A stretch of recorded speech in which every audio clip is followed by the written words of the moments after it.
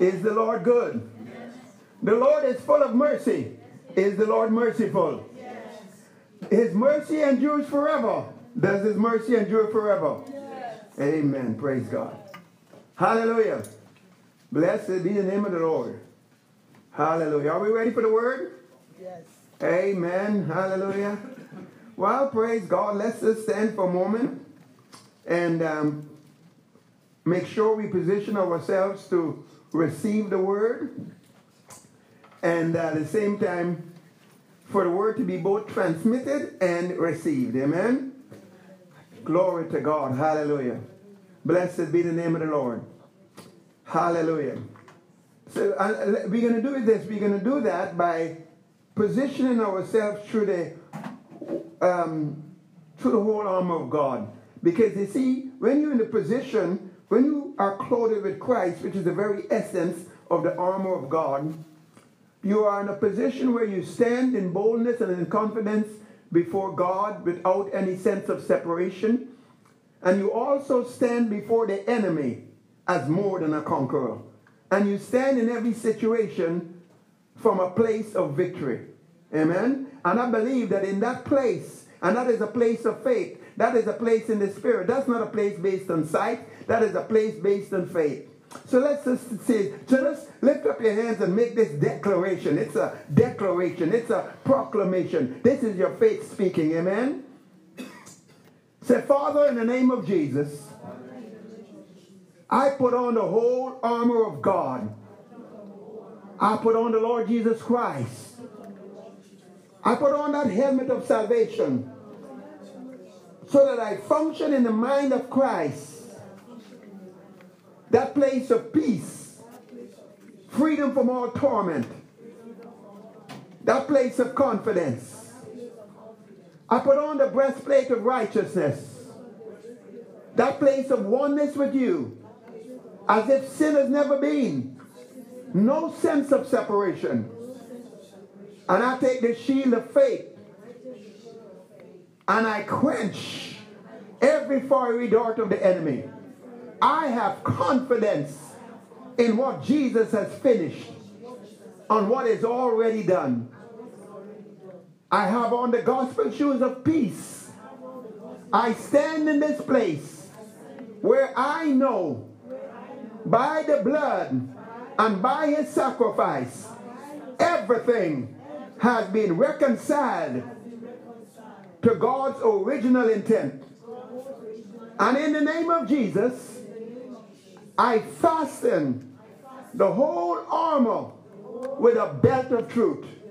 The reality of everything Jesus has finished in his death, burial, resurrection, ascension, and his shed blood. And so now, I take the sword of the Spirit, the word of God, and by the power of the Holy Spirit, that word is released, that word is transmitted, that word is received, and I have ears to hear and to learn. The anointing teaches me all things, breaks every yoke, removes every burden. Thank you, Father, in the name of Jesus. Amen. Hallelujah. Well, praise God. Let's have a seat. Blessed be the name of the Lord. There's a time of refreshing that comes from the presence of the Lord. You believe that? Say, I'm a believer. I am a believer. I'm not a doubter. Glory to God. Turn with me to Romans chapter 8. Blessed be the name of the Lord. Now we're continuing on the series, The Ministry of the Holy Spirit, and this is part 8. And today specifically, we're going to be talking about deeper, it's subtitled Deeper in Prayer Through Tongues. Getting into the deeper realms of prayer, where tongues is the vehicle for the Holy Spirit to take you there. Amen? Because you can't go there except the Holy Spirit takes you there. But tongues is a vehicle that he will use to get you there. Is that all right? All right. Turn with me to Romans chapter 8 and verse 26. There is deeper places in the realm of the Spirit. There are deeper places in prayer. In Romans chapter 8 and verse 26, it says, likewise, the Holy Spirit, he helps our infirmities. He helps our weaknesses. He helps the areas where we are ignorant, the shortcomings that we have. He helps us to get past them. For we know not what we should pray for as we ought. But the Holy Spirit himself, he makes intercession for us. He gets right into the situation with us and takes a hold together with us against whatever it is that is coming against us, or takes a hold together with us to take a hold of whatever it is we need to receive. Amen? He makes intercession for us, but look how he does it. He does it sometimes with groanings which cannot be uttered. The Amplified says, he pleads in our behalf with unspeakable yearnings and groanings too deep for utterance.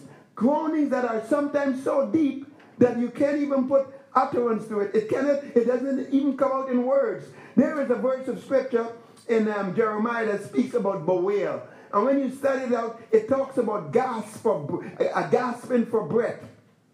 There are places that speaking in tongues even is a language, and you are actually speaking words, whether they be words of angels, whether they be words of man, whether it be heavenly or not. It is still words. But here we're talking about a place that is in groanings that cannot be uttered. We're talking about gasp of air. We're talking about unspeakable yearnings and groanings that are too deep for utterance. Well, I believe that tongues is what takes you there. It's the Holy Ghost that takes you there, and he will use tongues as a vehicle to get you there. And he that searcheth the hearts knows what is the mind of the Spirit. The Holy Ghost knows what is the mind of God. He knows the deep counsels of God, but he also knows what is in the heart of man. Here is this person that is in a backslidden place, or here is this person that in our minds we may even see as being reprobate and unreachable.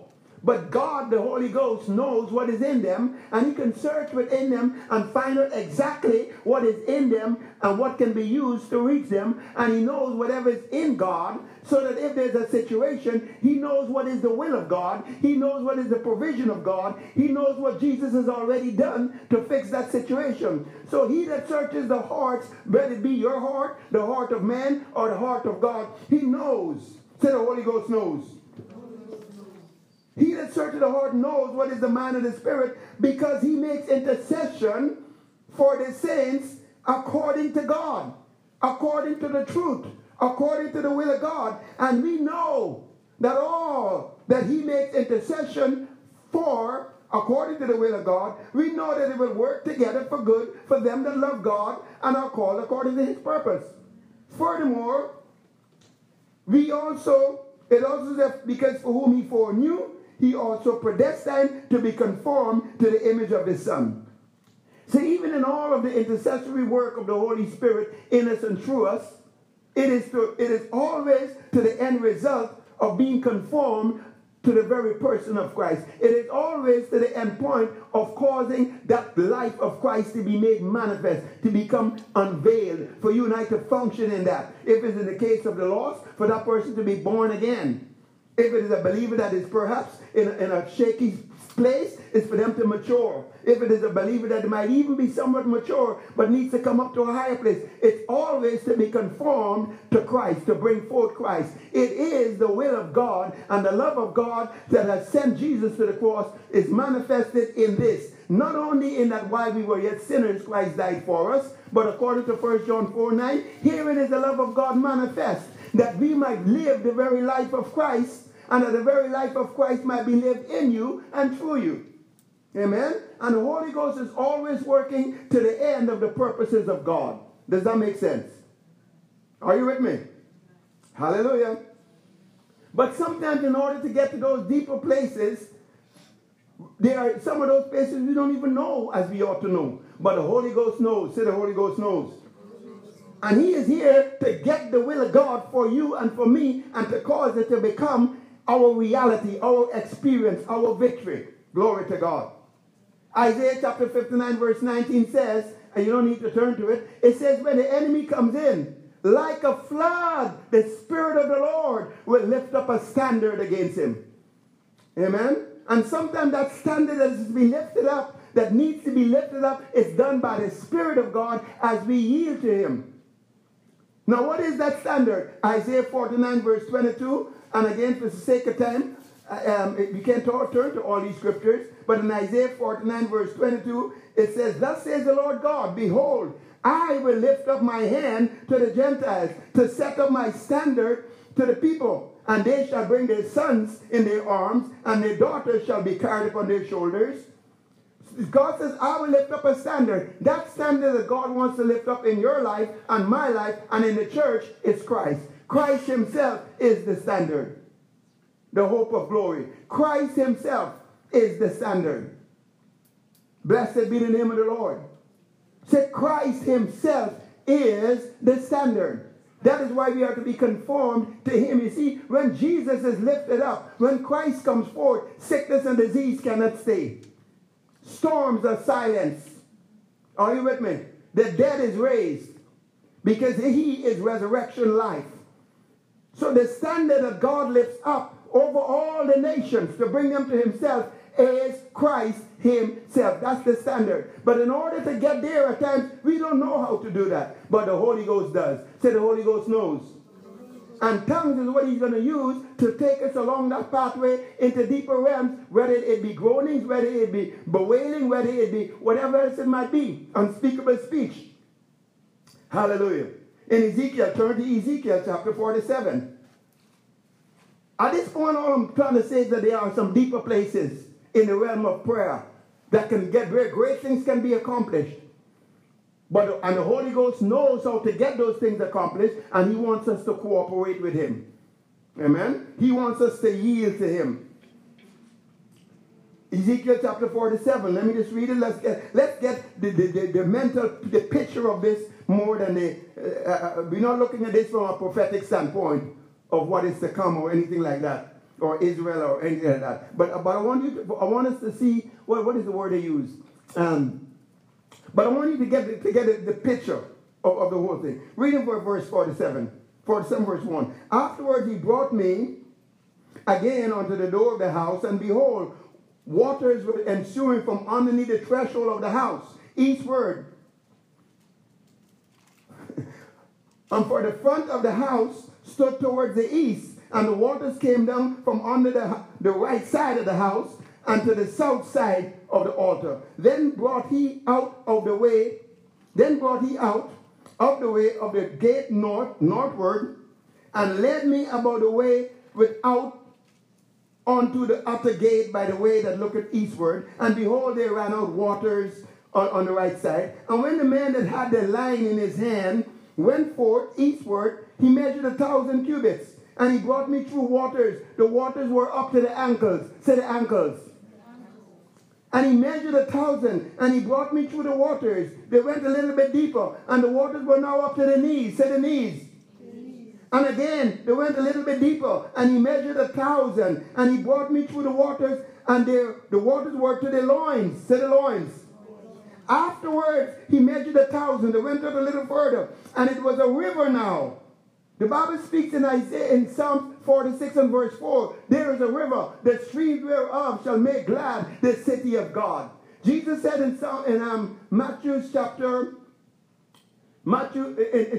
John chapter 7 verse 37 to 39, he says, every man that is thirsty, let him come to me and drink, and out of his belly shall flow what? Rivers of living water. And the Bible says, this spake he of the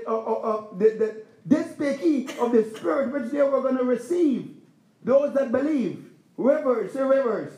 But now you have all these rivers, and what's going to happen?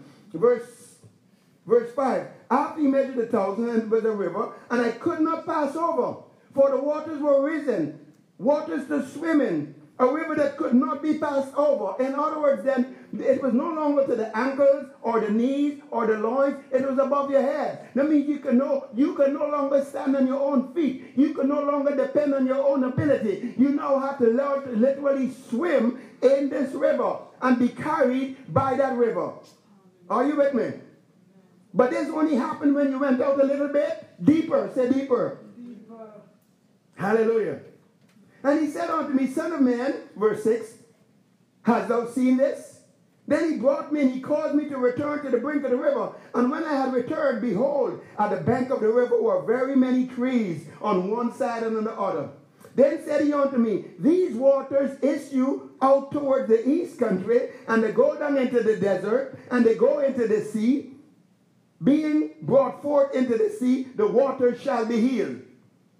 Look what is going to happen. Where there was sickness, where there was disease, where there was contamination, healing is taking place. Why? Because of this river.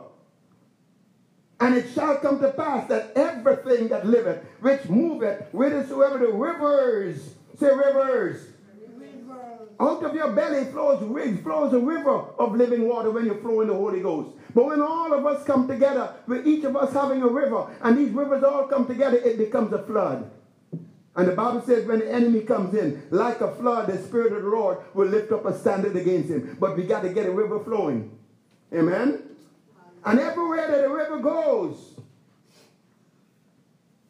and there shall be great multitudes of fish, because these waters shall come thither, for they shall be healed, and everything shall live whither the river cometh.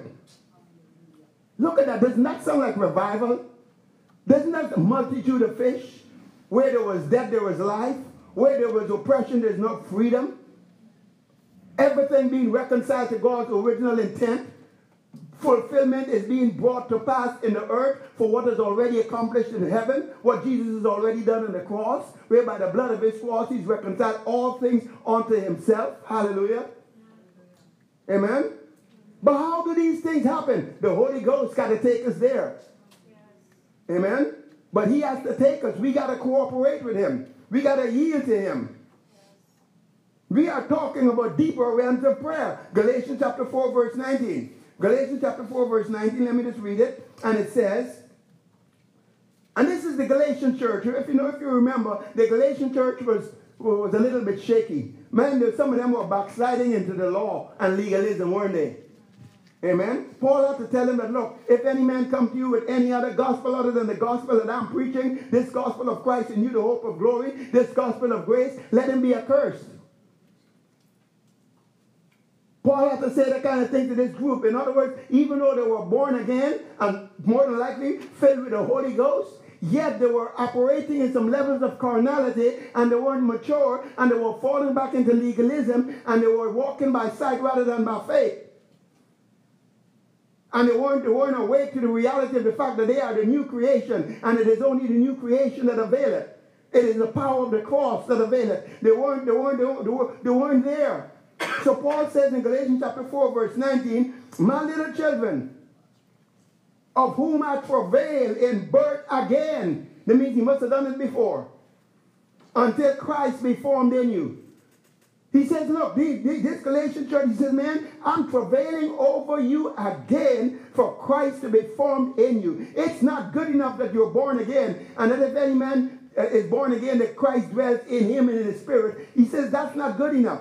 What needs to happen is that Christ needs to dwell in you. He needs to come and dominate your soul, your mind, your will, your emotions, your actions, your attitudes, your speaking.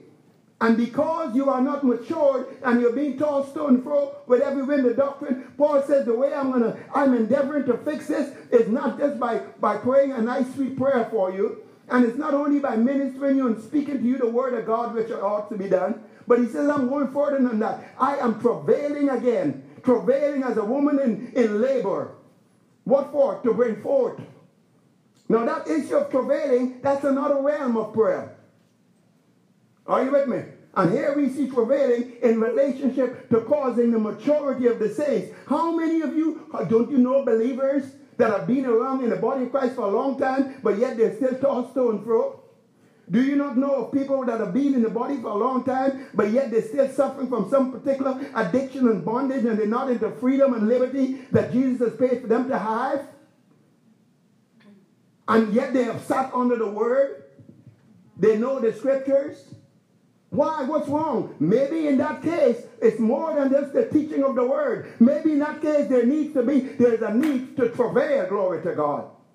You see, the reason I'm talking about this is because we need to go out deeper. We need to get into a place where there are things in our lives, in the lives of people, the things that God wants to take place in the earth that the Holy Ghost knows how to get done. But he needs you to come out a little deeper, to cooperate with him, and to allow him to take you into that place where you, the body of Christ, that is responsible for where the head goes, will give the head what is necessary. You see, the head can only go where the body goes.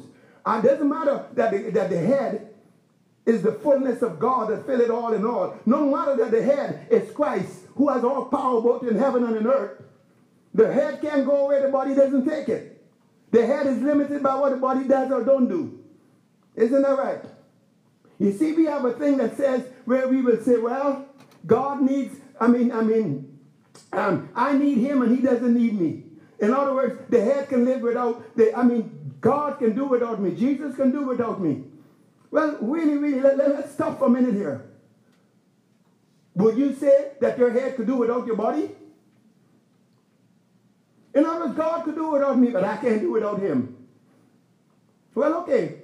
Can you do without, you can probably do without the body. Can the body do without the head? No. Can the head do without the body? No. They need one another.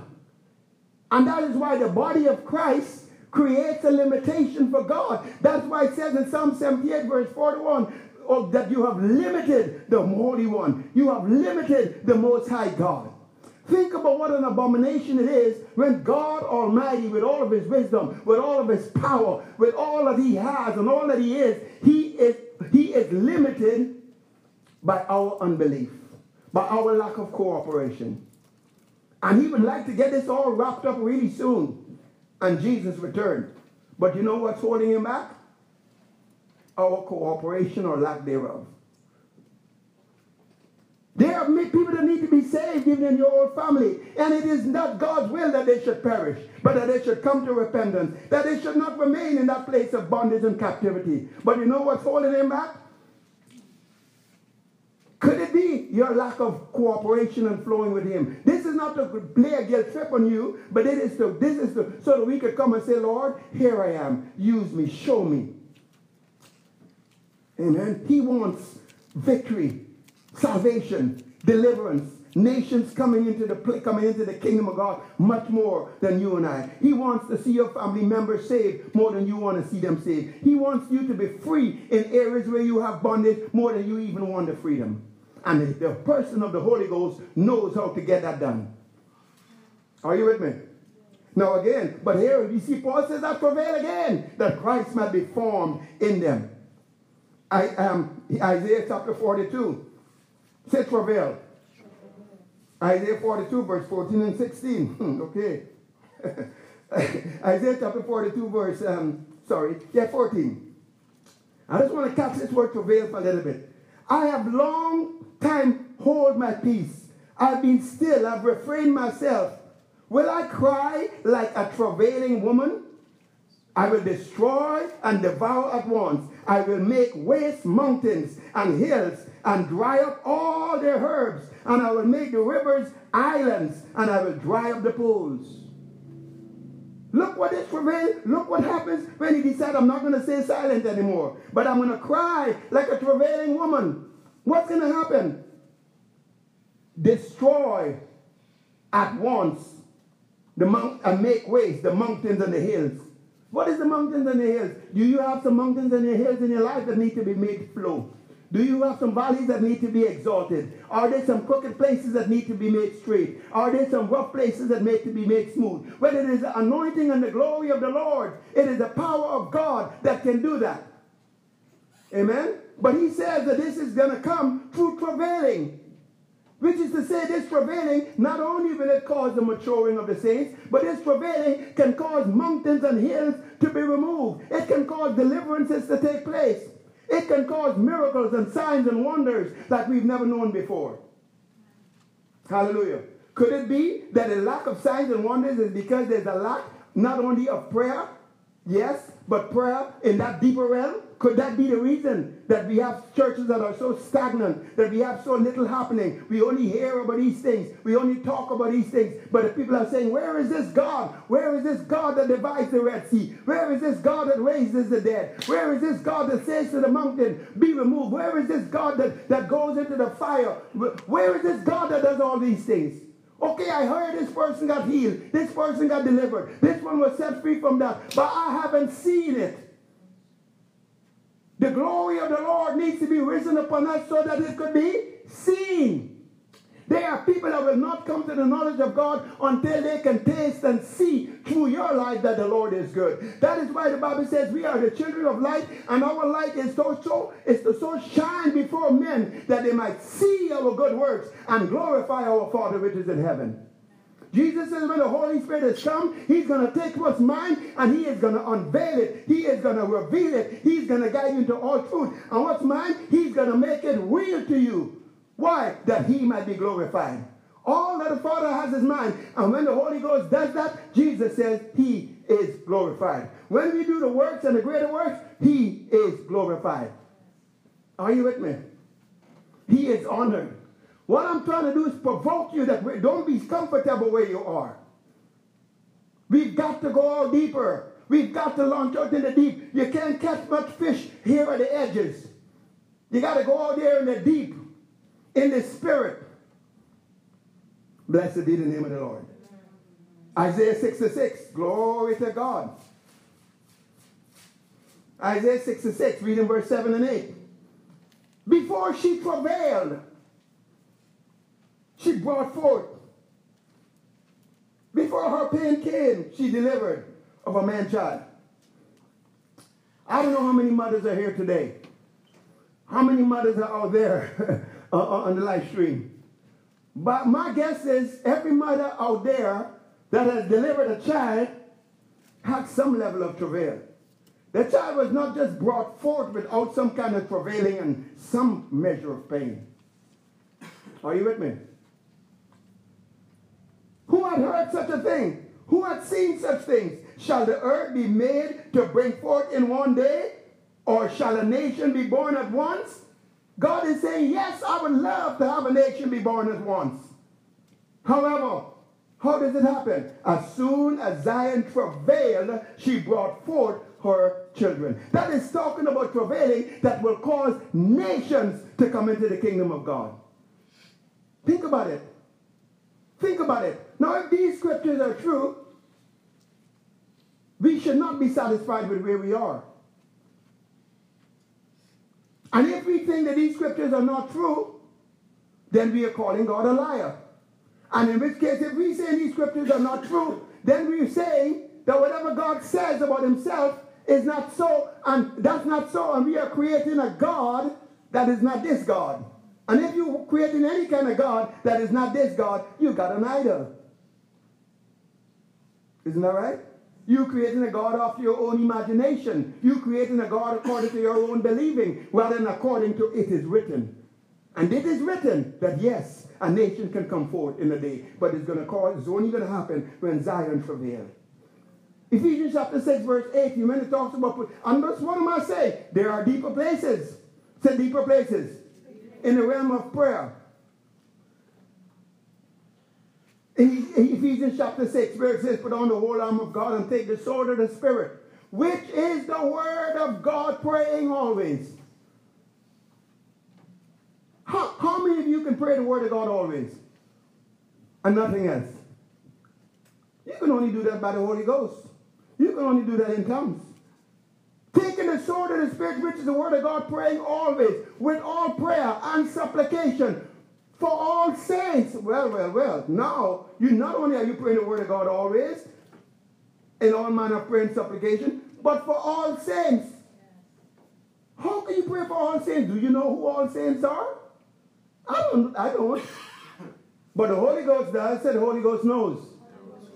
And he can, by the Spirit, he can, as we pray tongue, as he takes us out to the areas of travail, man, he can cause a nation that you don't know, somebody that is way out someplace, that is about to be destroyed, but with some particular situation, he can bring you to travail and cause that person to be delivered, and you don't find out about it until you get to heaven.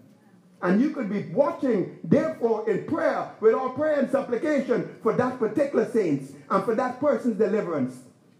Even though you don't know them and don't know a thing about it.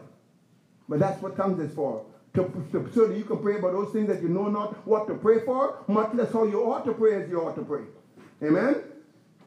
You know, there was a great man of God that said one time that God is calling us to a deeper realm of prayer in these last days.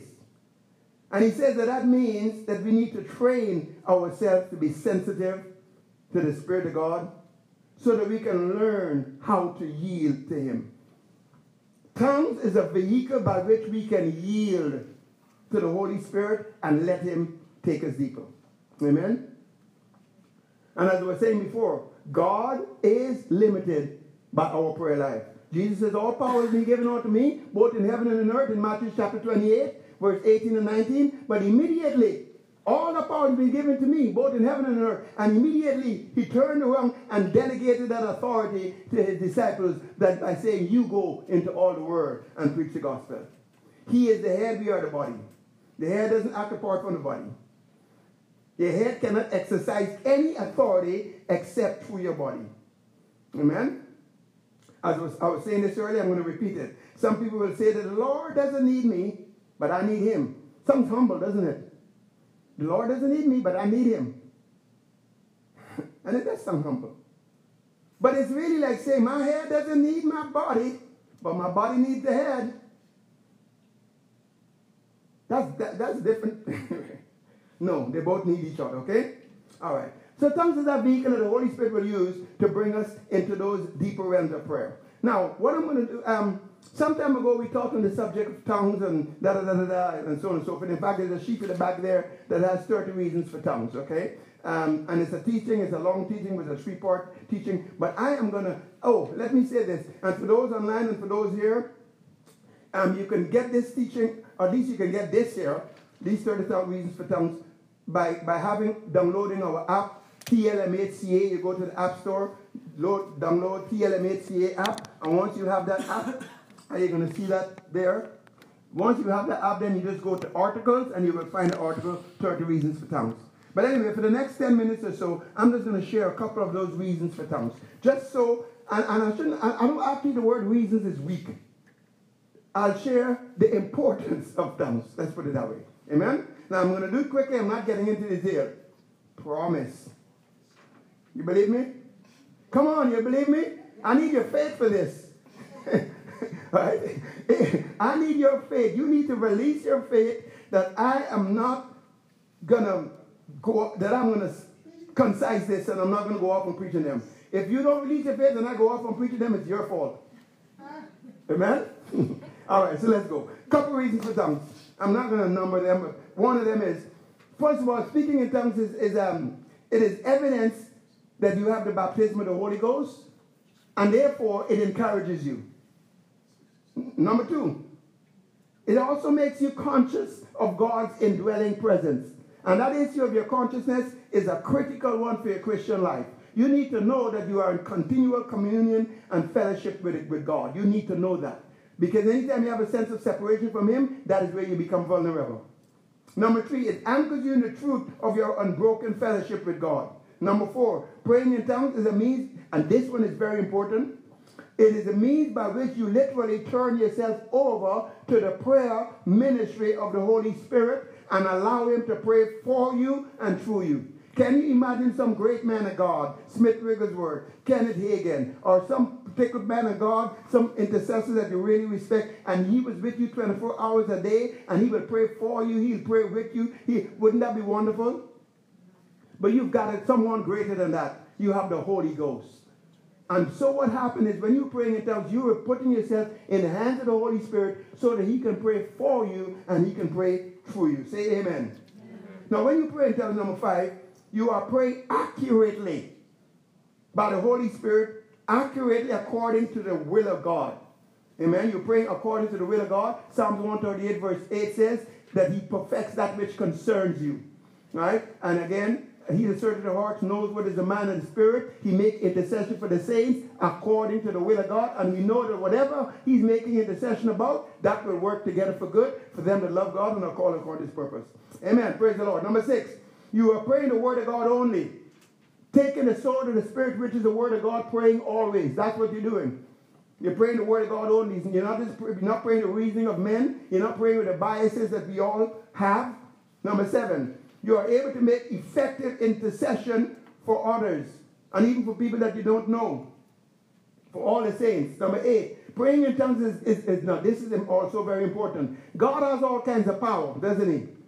But tongues is God's delivery system to deliver power to you so that it can bring forth change. That's the reason why Jesus said to the disciples, okay, you're born again, you're happy, you're wonderful. Hey, don't run out there yet. Wait here in Jerusalem until you receive power from on high. After that, the Holy Ghost has come upon you. It is God's system by which he delivers power to you and as a result, through you, to bring forth change. Change not only on the outside, but change on the inside. Change where your soul and where your body is concerned. Amen? Number 9, it is a means of building yourself up. 1 Corinthians chapter 14 verse 4 says, he that prayeth in an unknown tongue, he edifies himself. He builds himself up. He charges himself up like a battery. And another version says that he makes spiritual progress. It's a building up of yourself. Now, because of the fact that it builds you up, if I could jump here, because it builds you up, and then what happened, and this is number, whatever it is, where were we at? Number 10 now. Because of that, as a result, you become more available to God to function in the other gifts of the Spirit. Word of knowledge, word of wisdom, discerning of spirits, working of miracles, gifts of healing, gift of faith, tongues for interpretation, congregational, interpretation of tongues and prophecies. So you're being built up by spending time in that prayer tongue, in your devotional tongue, building yourself up in your presence of God, and praise and worship builds you up so that now you can operate in these other 9 gifts that are for the building up of the body and the help of other people. Amen? Does that make sense? All right. Number 11. It also will enhance this. It will enhance the spiritual power for ministry. So that when you speak words, your words aren't flat. You don't just take a scripture and the gospel is the power of God unto salvation. And there is no power in your words. And power not because you're shouting, but power because it's filled with the Holy Ghost. Are you with me? Amen? So that, in other words, it interacts with the anointing and empowers you for ministry. Number 11. Well, it stimulates the anointing. Isaiah chapter 10 verse 27 says, the anointing breaks the yoke and removes the burden, etc. I think that was number 12. Anyway, number 13. It increases your awareness of where you live in Christ. You need to be continually aware that you are not here. People, we have a saying, how are you doing, man? I'm under the weather. What are you doing under there? Right? You're supposed to be seated at the Father's right hand. You were raised up together and made to sit together with the heavenly places. You are in Christ. I mean, it makes you aware. It will make you aware of where you are in Christ and your position. Number 14, praying in tongues will bring you experientially into God's rest. The Bible says, there remains a place of rest for the children of God. Well, it brings you into that place. Hebrews 4 verse 10. Zechariah 28, 11 and 12, etc., etc. Number 15, it produces physical strength and rejuvenation. Isaiah chapter 28 verse 11 and 12 says, with stammering lips will I speak to this people. And this is the refreshing. This is the rest whereby I will cause the weary to rest.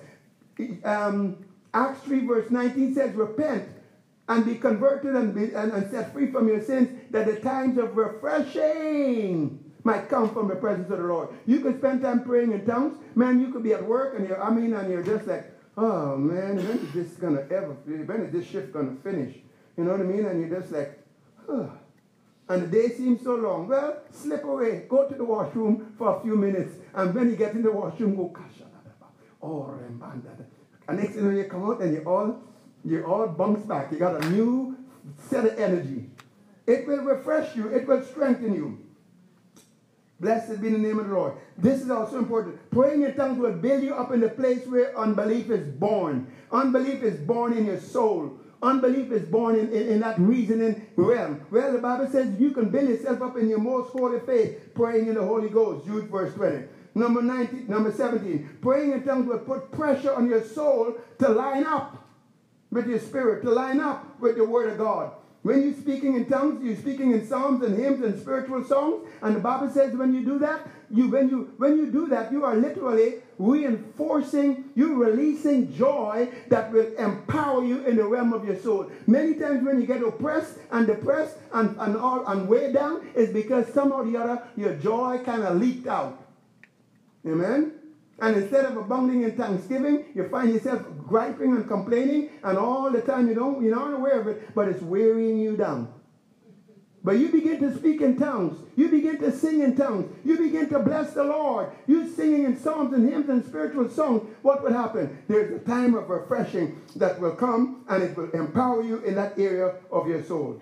Amen? And cause your soul to say, hey, get out of that. Line up and line up with the Word of God. And instead of griping, you begin to abound in thanksgiving. And Isaiah 57 verse 19 speaks about a joy and thanksgiving that's bubbling up. Say bubbling up. Do this. Amen. Number 18. It builds you up in your most holy faith. When your faith is operating, you see, sometimes your faith gets contaminated with unbelief. Well, it will wash some of that unbelief and impurities out. Amen? Let me move on. Praying in tongues will keep you in the love of God.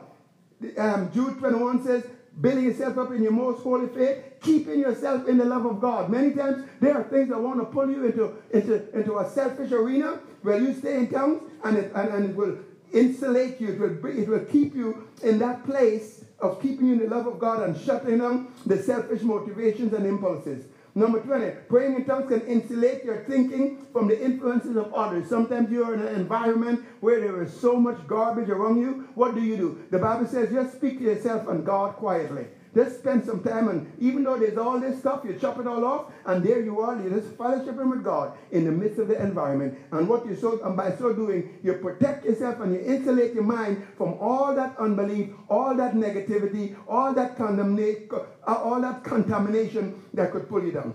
Number 21, praying in tongues is the most effective way of praising God. 1 Corinthians 14:17 says you give God thanks well. You can praise and magnify God beyond your intellect. 22, it's a practical way for you to be continually filled with the Holy Ghost. 23, it delivers you from error and deception.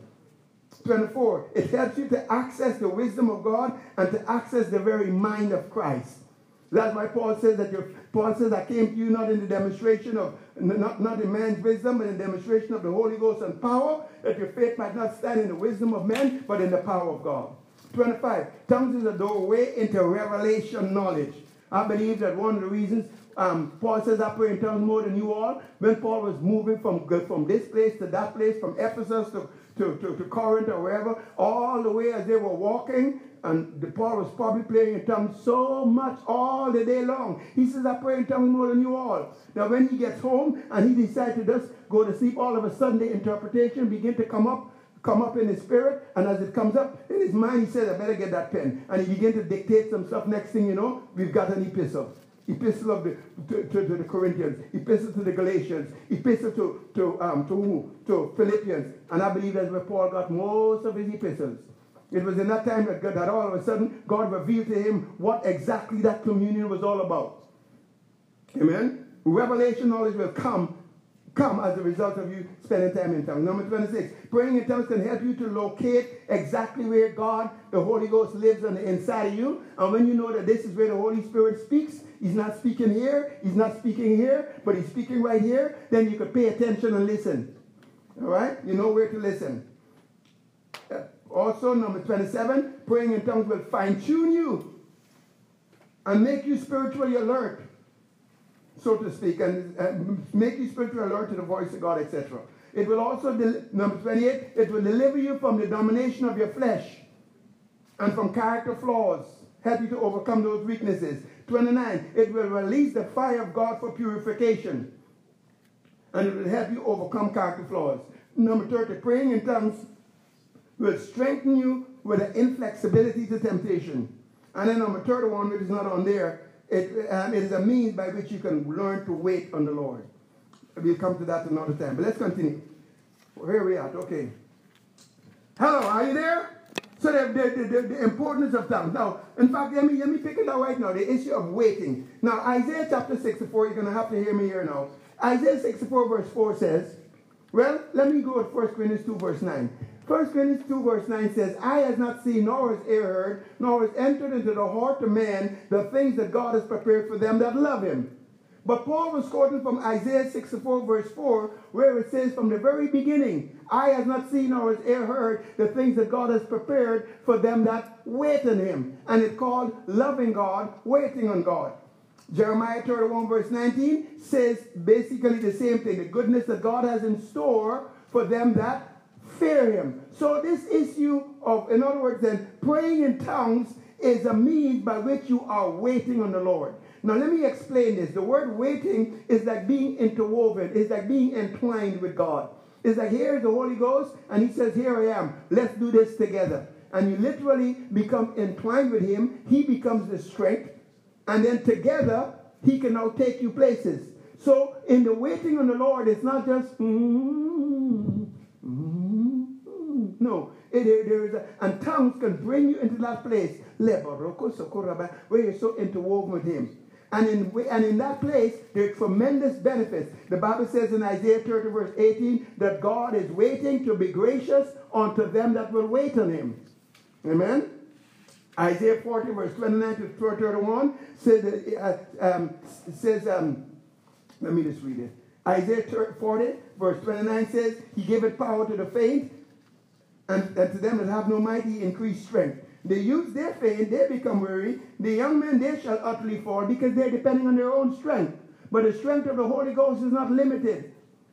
But they that wait upon the Lord gets that unlimited strength and might of the Holy Ghost to infuse them. They that wait upon the Lord are not like the young ones that faint. They're not like the ones that become weary. They're not like the young men that utterly fall. But they that wait upon the Lord, they renew their strength. And they mount up with wings as eagles, so that they are able to run and not be weary. And they shall walk and not faint. And when you don't faint, you reap. Amen? When you don't faint, you reap. Amen? Praise the name of the Lord. So that's very, very important. So what we see is that tongues is a means by which you can wait on the Lord. And there are tremendous promises connected up to waiting on the Lord. Tongues is also a place where you can be refreshed.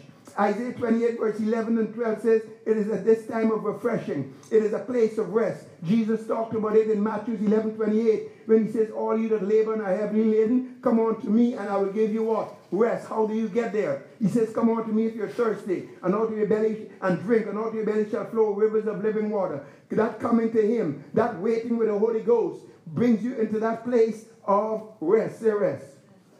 In addition to that, now in Acts 3 and verse 19, it speaks about repenting, which means having a change of mind and lining up with the truth of God's word and not being in that place of separation. And then it says when you do that, there's a time of refreshing that will come from the presence of the Lord. But you see that alignment. Tongues will cause you to become aligned with God, to become aligned with him. And then out of that, here comes the presence of the Lord and a refreshing. Now, regarding the presence of the Lord, in his presence, it says in Psalms 73 verse 17, that's where I begin to understand certain things.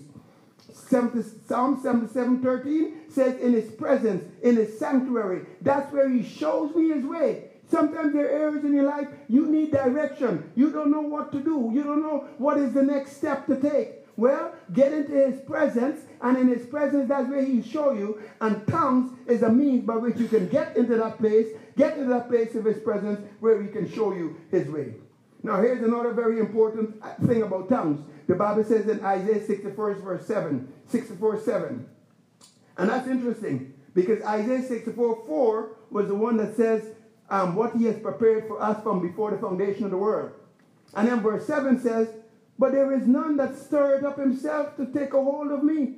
There is none that calleth upon me. And God says, oh, it's like I got all this stuff for you. But there's nobody that is stirring himself up to get a hold of me. Tongues is a means by which you can stir yourself up to get a hold of God. Hallelujah. Amen? All right. Now, how much time do I have? Right, I'll use it. Hallelujah. Let me give you some practicals. Some practical things. And this is where you want to get notes or else get this tape. Here are some practical things that you can do that will help you to go deeper. What do I mean practical? The Bible says in 1 Timothy 1 verse 7, it says bodily exercise profits a little, but godly exercise is profitable unto all things. So I'm going to give you some godly exercises. Amen? That will cause you to become trim and develop muscle. Say Holy Ghost muscle. All right, here are them. Number 1, pray a little longer. Pray a little longer. In other words, just when you feel like quitting, stay a little longer. Now, I will, let me, Rashikabo. 2 Kings, let me just give you some, I need to give you some stories here. How many of you like stories? You like stories? Hello? You like stories? Yes. Okay, so pray a little longer. Okay. In 2 Chronicles chapter 13, reading from verse 14, what had happened is Elisha was getting ready, he was going to die soon. And you know, Elisha had walked with a lot of anointing. And the king of Israel came to see Elijah before he died, so that Elijah might bless him. And so, at that time, Israel's number 1 enemy was Syria, I think it was. Yeah, it was Syria. So the king of Israel came to Elijah to say, well, you know, could you bless me? And and Elijah, okay, verse 16. And Elijah said unto him, take your bow and an arrow. And he took unto him a bow and arrow. And he said to the king of Israel, put your hand upon the bow. And he put his hand upon it. And Elijah put his hand upon the king's hand. And he said, open the window eastward. And he opened it. Then Elijah said, shoot. And he shot. And he said, the hours of the Lord's deliverance, the hour of deliverance from Syria. For thou shalt smite the Syria in Aphek, till thou have consumed them. And he said, take the arrow. And he took them. And he said unto the king of Israel, smite it upon the ground. And he smote 3 times, and he stopped. And the man of God was angry with him and said, you should have smitten it 5 or 6 times, and you would have smitten Syria, and they would have been consumed. But because you haven't, Syria will survive. You only hit them 3 times. And because of that, they're going to survive, and they're going to be a thorn in your side, and quite frankly, they still are to this day.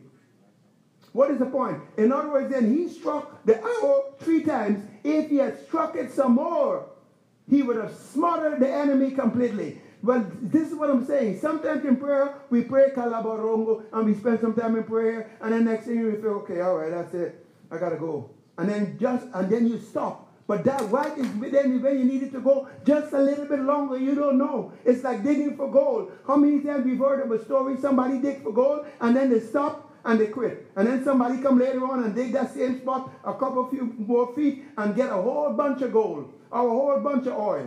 It's the same thing. So you need to practice going a little bit further. Say a little bit further.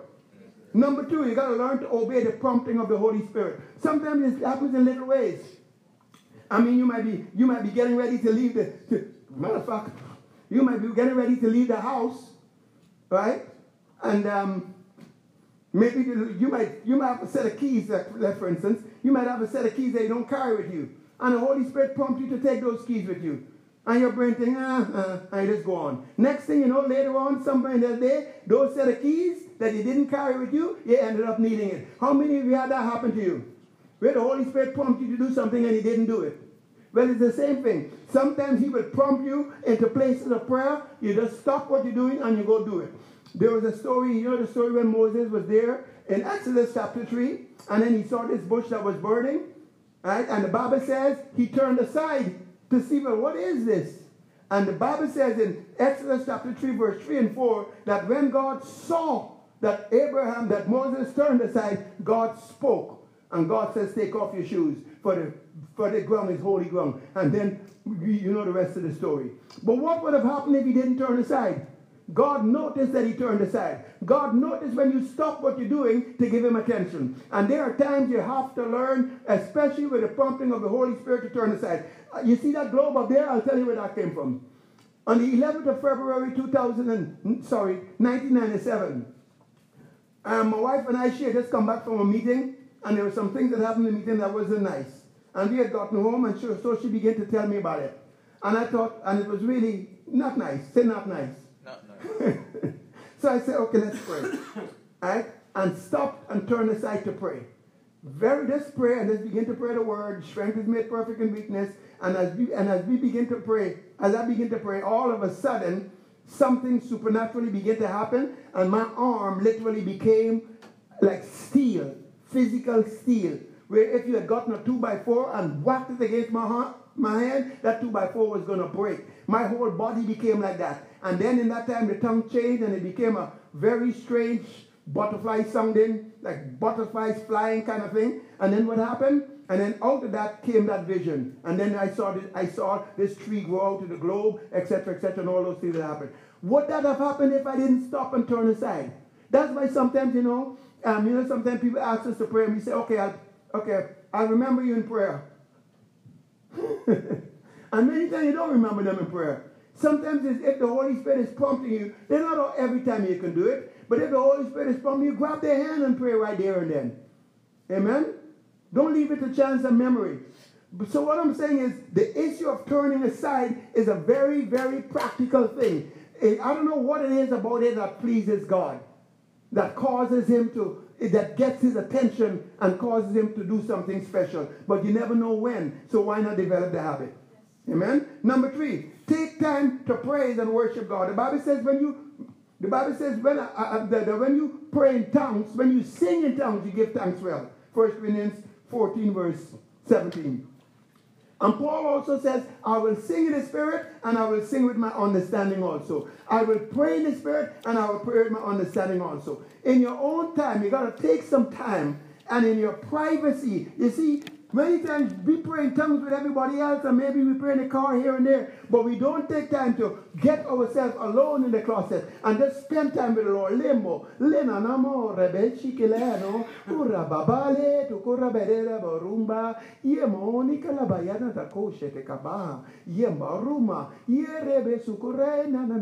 And begin to praise and worship God in tongues. Because what happens?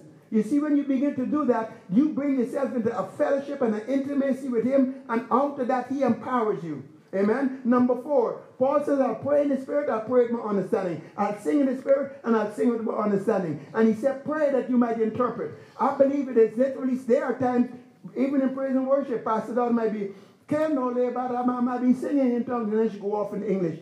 She doesn't stop to say, well, this is the interpretation. Because somehow we're not trained to do that, at least not in the realm of singing. But many times that interpretation might come immediately after is actually an interpretation of what is being spoken of in tongues. There are times that I'm preaching, and especially if I get stuck. It's unfortunate sometimes you get stuck. You're preaching, and all of a sudden you lost your thought. And you get stuck as to where to go. And then all of a sudden, boom, here comes the Holy Ghost to show you where you need to go.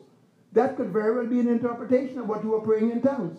And in your private time, practice that. You're praying in tongues, and not all the time, but especially when you notice something is happening, when you sense something is going on in your tongues.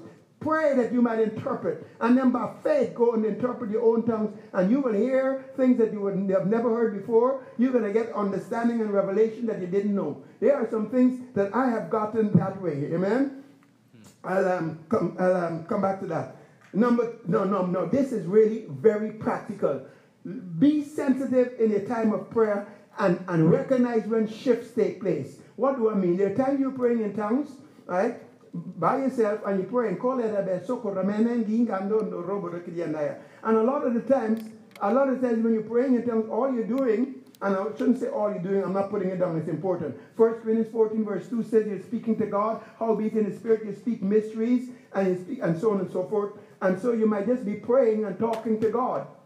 But then it also says you might, and you're building yourself up. Sometimes you're praying in your devotional tongue is simply building yourself up. But then there are times when you're praying in tongues, and as you are praying in tongues, an unction comes, an anointing comes, and the tongue either changes or it becomes stronger, and it's like a new power comes on your tongue. So that here you are, and I'm just trying to demonstrate it. And then and then all of a sudden, as I'm praying in my normal tongue, all of a sudden it begins to shift and it goes,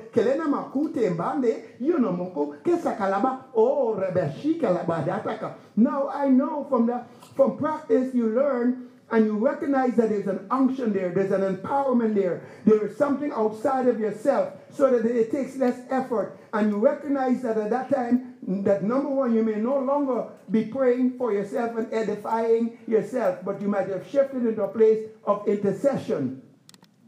Are you with me? You don't get, it's only 5 minutes, right? Time goes by. And in that place, now you're over into intercession. That is when you can stay longer. And that is when you ought to stay until there is either a break, some sense of victory, some sense of thanksgiving, where you go to Bokoshe, and all of a sudden, glory to God. Thank you, Jesus. Hallelujah. And that's just kind of bubbling up, and then you recognize that phase is done. Amen? So so recognize those shifts that take place, and look to recognize the difference between praying for your personal edification and moving into intercession. It's very important.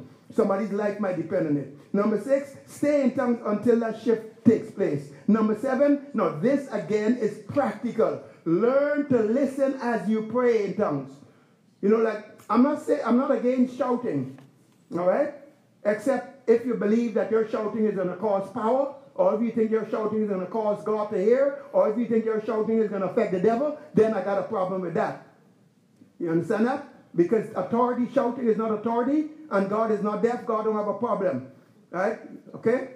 He knows your thoughts even. However, but at the same time, when you're praying in tongues, and especially you must learn how to listen. Don't just go out there, learn to listen in your spirit. Listen to what, and see if, because God can show you things. He said he will do that. When the Holy Ghost has come, did he say that? He will show you things to come. Is that true? Right? Well, let him show you. Look, you got to listen. Paul says in a couple of places, it seemed good to me, and it seemed to be the Holy, and to the Holy Ghost. Know where to listen, and it's right around here, between the second and third button. Know where that place is, and learn to listen. You develop it, you become better at it. Jesus put it this way. He says, watch and pray. Watch for what? Okay, the devil. Yeah. But it's to watch to see what he will say. Habakkuk chapter 2 verse 1, I will sit up on the wall and I'm going to watch to see what he will say so that I can know what to answer when I am reproved. So learn to listen when you pray in tongues so that you can get the maximum out of it. That's so very critical. 1 Peter chapter 4 verse 7 says about these end times, watch unto prayer, which means the Amplified speaks about the business of prayer and being watchful and sober and alert in that time. Amen? Now, I know there are times where you can't do that when you're driving. Driving, you might pray in tongues, but it's in a different level. You need to keep your eyes on the road. Right? You know, but then you could even develop even in that. You can learn how to pray in tongues as you read. You're reading the Word of God, and while you're reading or you're studying, you learn to pray in tongues somewhere at the back here and listen. Revelation comes of it. Okay, number 8. This again is everyone is important. Make love and compassion a priority in the praying in tongues. Because remember the Bible says, if I speak in the tongues of men and I have not love, what happens? What happens? It's not profitable. Make love and compassion an important aspect in your praying in tongues. And also, and especially now, especially in times of prayer and intercession, learn to follow the love of God. For instance, you might be praying about a situation or praying, you might just be praying, you're praying about, I don't know. And as you're praying, you begin to, somebody comes up in your heart maybe, and you just feel like a love towards them. You feel a compassion towards them. Follow that. That's the Holy Ghost sending you over there to pray for them. And you got to learn how to follow that. When you're praying congregationally, it's also important to learn how to follow follow that love. Recognize it when it shows up. And for instance, let's say we were all here and it was time for ministry. And all of a sudden my heart goes out to somebody. Right? I need to recognize that because this might be simply saying that the Lord is saying, I want to minister to that young man right there. Yeah, are you with me?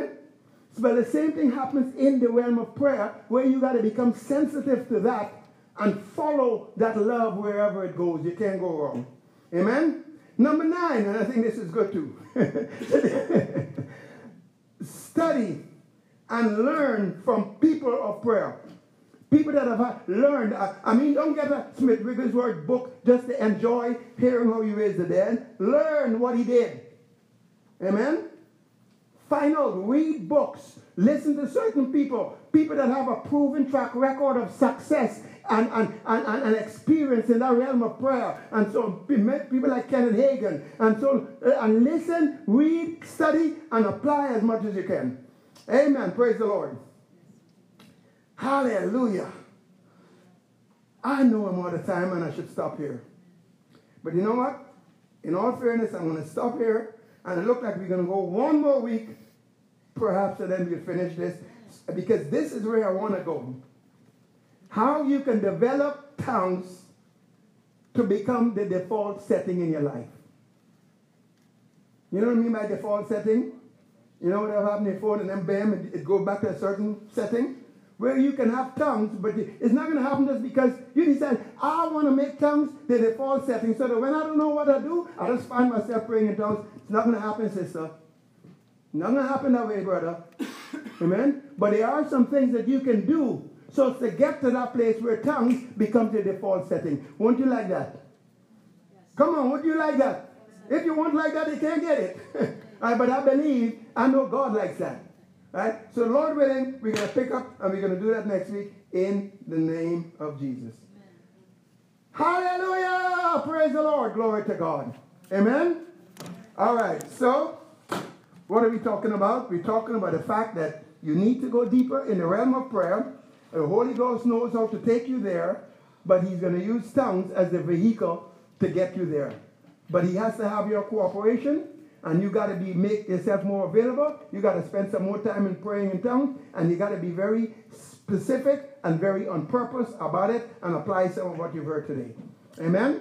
And I'm trusting that by the Spirit of God that something has happened within you to ignite a hunger, a passion, a desire, an awareness, an awakening to the fact that there is more stuff out there than I'm aware of. Amen? We walk by faith and not by sight.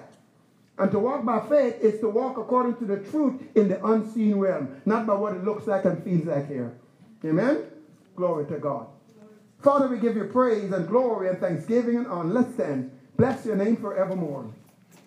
Lord, we worship you, we bless you, we magnify you. Oh, Spirit of God, there is none like you. You are so awesome, so wonderful. Lord, we are so thankful that you sent the Holy Ghost.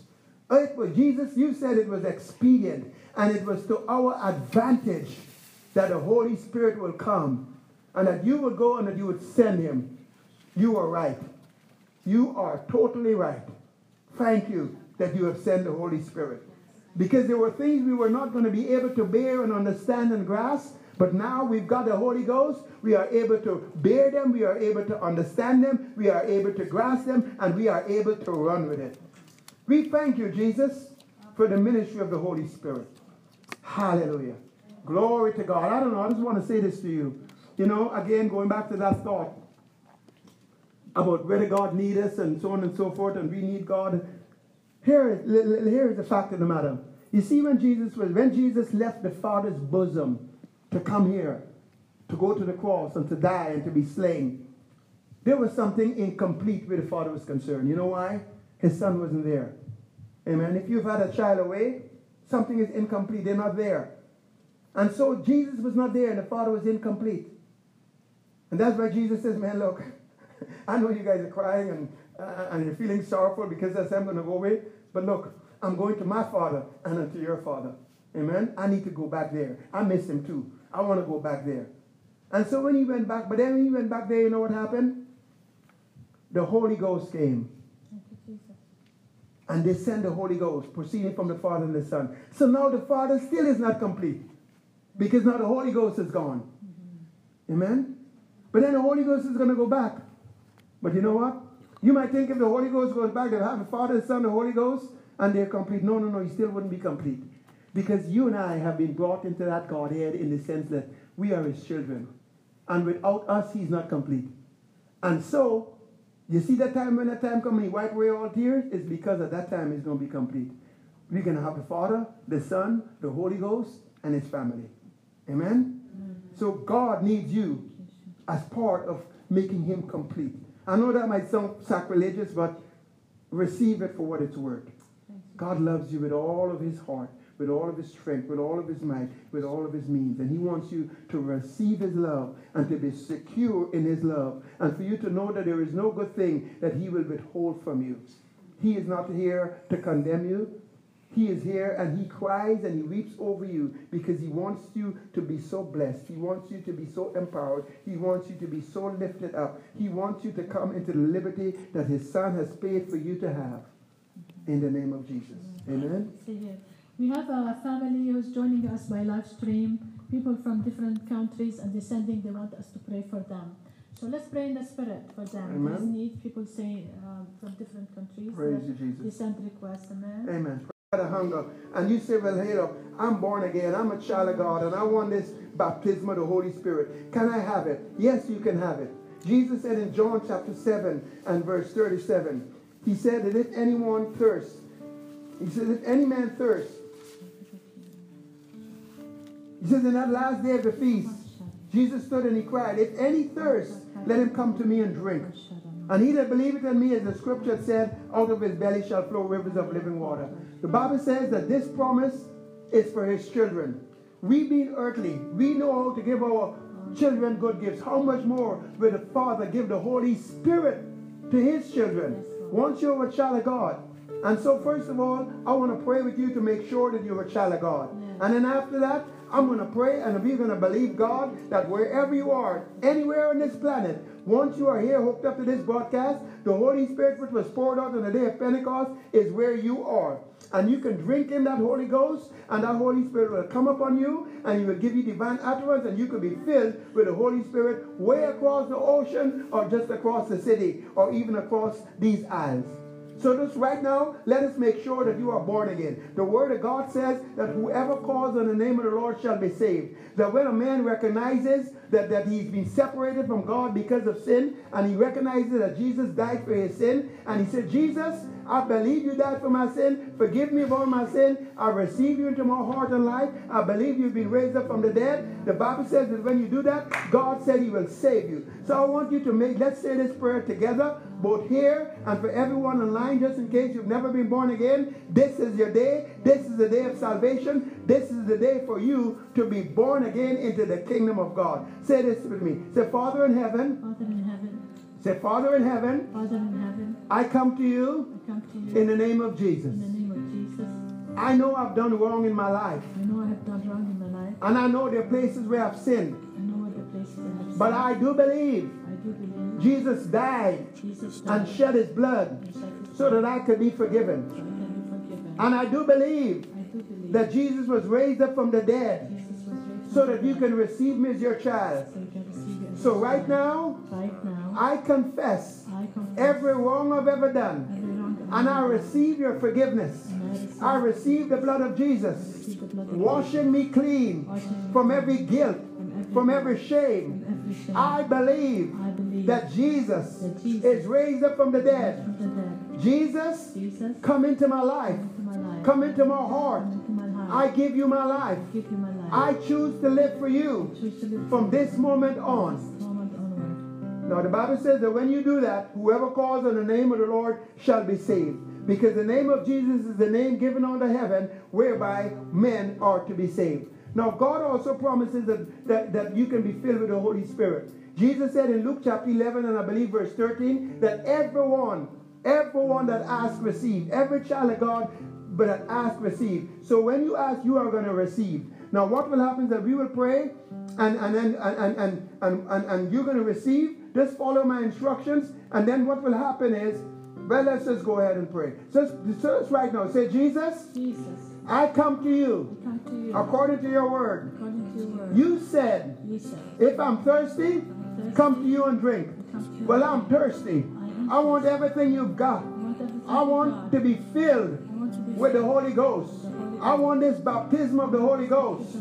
I don't know everything about it, but it's coming from you, and it's good, and it's good for me. I want it.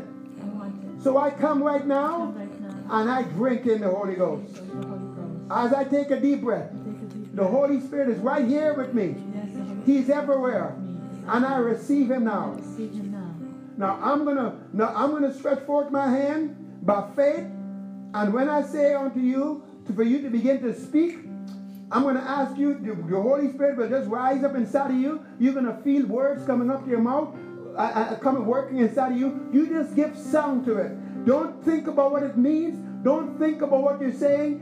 Don't speak in a language that you know. Whether you may know Spanish, you may know Arabic, you may have some tribal language. Don't speak in a language you know. Just give utterance to that. Just give voice to what's coming up. And just begin to speak. And the Holy Ghost will give you divine utterance. And we're going to do it here. And for those of you who are already filled, speak in the name of Jesus. So right now, Father, in accordance to your word, in the authority of the name of Jesus, I just ask, Lord God, that you would fill people with the Holy Spirit wherever they are, everywhere right now, that the Holy Ghost will come upon them, just as he did in the upper room on the day of Pentecost, just like he did in Cornelius' house, just as he did in the book of Ephesus, in the name of Jesus. By faith, Lord God, I release the power and the anointing of the Holy Ghost. And I ask, oh Lord, that you would give them strong utterance. Now, right now, just open up your mouth and begin to speak. Begin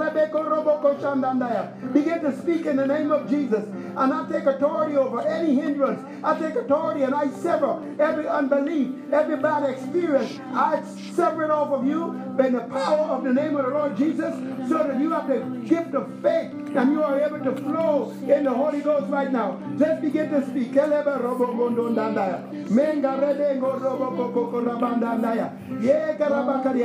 yield to the Holy Spirit. I know by faith right now there are people that are being filled. You can contact us and let us know.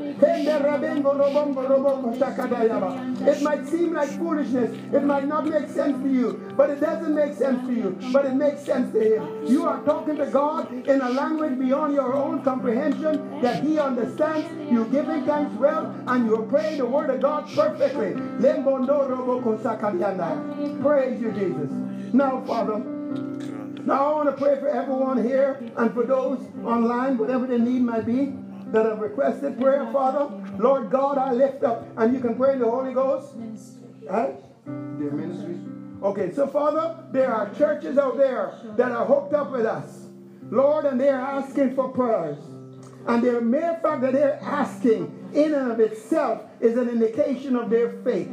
So in the name of Jesus, we join our faith with them right now. We pray, Lord God, for the ministers, for the pastors, over those groups of believers, wherever they are. We pray, oh Lord, that you would give them the spirit of wisdom and revelation, that the eyes of their understanding would be open, that spiritual things would become more real to them. In the mighty name of the Lord Jesus. Father, we pray that the gifts of the Spirit would be activated in their lives and ministry, working of miracles and signs and wonders, and gifts of faith and gifts of healing and tongues and interpretation of tongues, discerning of spirits and the word of knowledge and the word of wisdom in abundance, Father God. Lord God, fill them, Lord God. Lord, there are financial needs in those churches, Father. I pray in the mighty name of the Lord Jesus that you would open up areas, you would open up to them supernatural channels for finances to flow into their ministry so that they can obey you in the things that you've called them to do. In the mighty name of Jesus, I speak divine healing and health in the name of Jesus. I declare the release of the kingdom of God and the authority of the sacrifice of Christ upon their lives, upon their ministries, and upon their families in Jesus' name. Father, I thank you that in blessing you are blessing them, and in multiplying you are multiplying them, that you are increasing them with men like a flock in the name of Jesus, and that your name is being glorified and honored in Jesus' name. Thank you, Father. Thank you, Lord, in the name of Jesus. Amen. Let's think faithful you are. Praise the Declare Lord. His faithfulness. Amen. Hallelujah. Faithful you are. Faithful forever you will be. Faithful you are. Faithful you are. All your promises. All your promises are yes and amen. All your promises are yes and amen. Tell each other as you go, faithful Jesus is. Amen. Faithful you are. Faithful you are, Lord. You bless the people going out. You bless them coming in. You bless them as their storehouses, in their relationships, wherever they put their hand on, prosper in the name of Jesus. Thank you. You give angels charge over them to keep them in all their ways. Wherever they go, they are a blessing in this earth. Wherever they go, they hand on the sick, they recover, they raise the dead, they speak with other tongues. Lord God, wherever they are a blessing. As Jesus walked in this earth, so they will walk also. We give you praise and glory for the lives of the ministry and the works of Christ through them. Amen. You are blessed.